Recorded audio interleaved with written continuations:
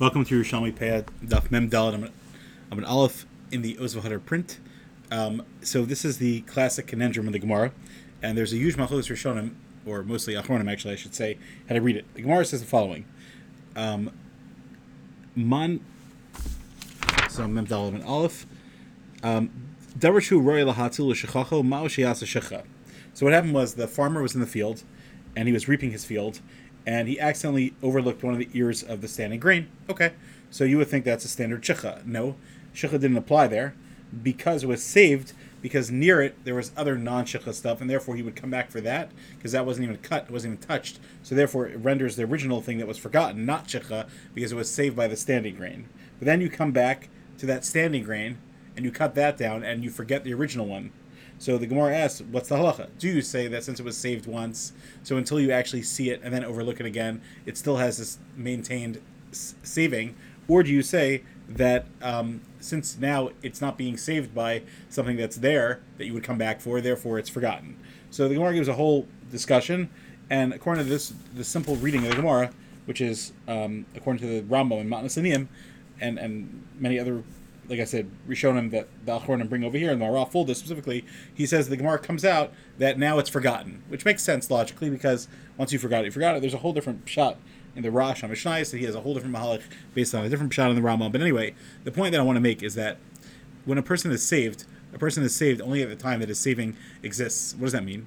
That there's a very famous, it's actually Yerushalmi and a Yalkut Shmoni, that it says that in the time of Mashiach, they said that those who say that they have Hashem called on their name, that Hashem is the one that they're from, or as the Yerushalmi says, Min Papaninas Ana, we had this earlier, I'm with Papaninas, even though it was a lie, but the fact that they said, oh, you're with that ruler, okay, we won't touch you.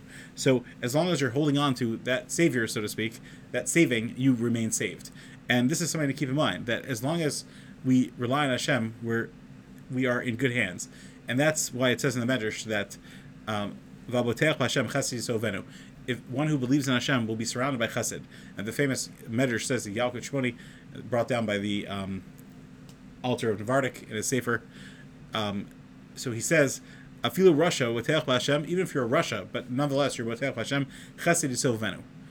And we find this concept in many places, that a person that's a Ben Aliyah, like the famous Rabbeinu Yonah in Avos, he says that how does a person have chachma, how does a person have ma'asav merubah mechachmaso, that if he has more action than he has chachma, because you're mekabel that whatever is right, that's what I'm going to do. Whatever I learn, I'm going to fulfill it.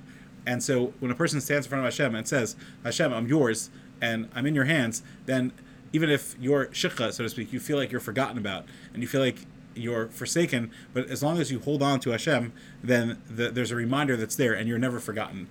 And that's the pshat. But if somebody forgets about Hashem, then that's gone, and that protection is gone, and that's really where the protection lies.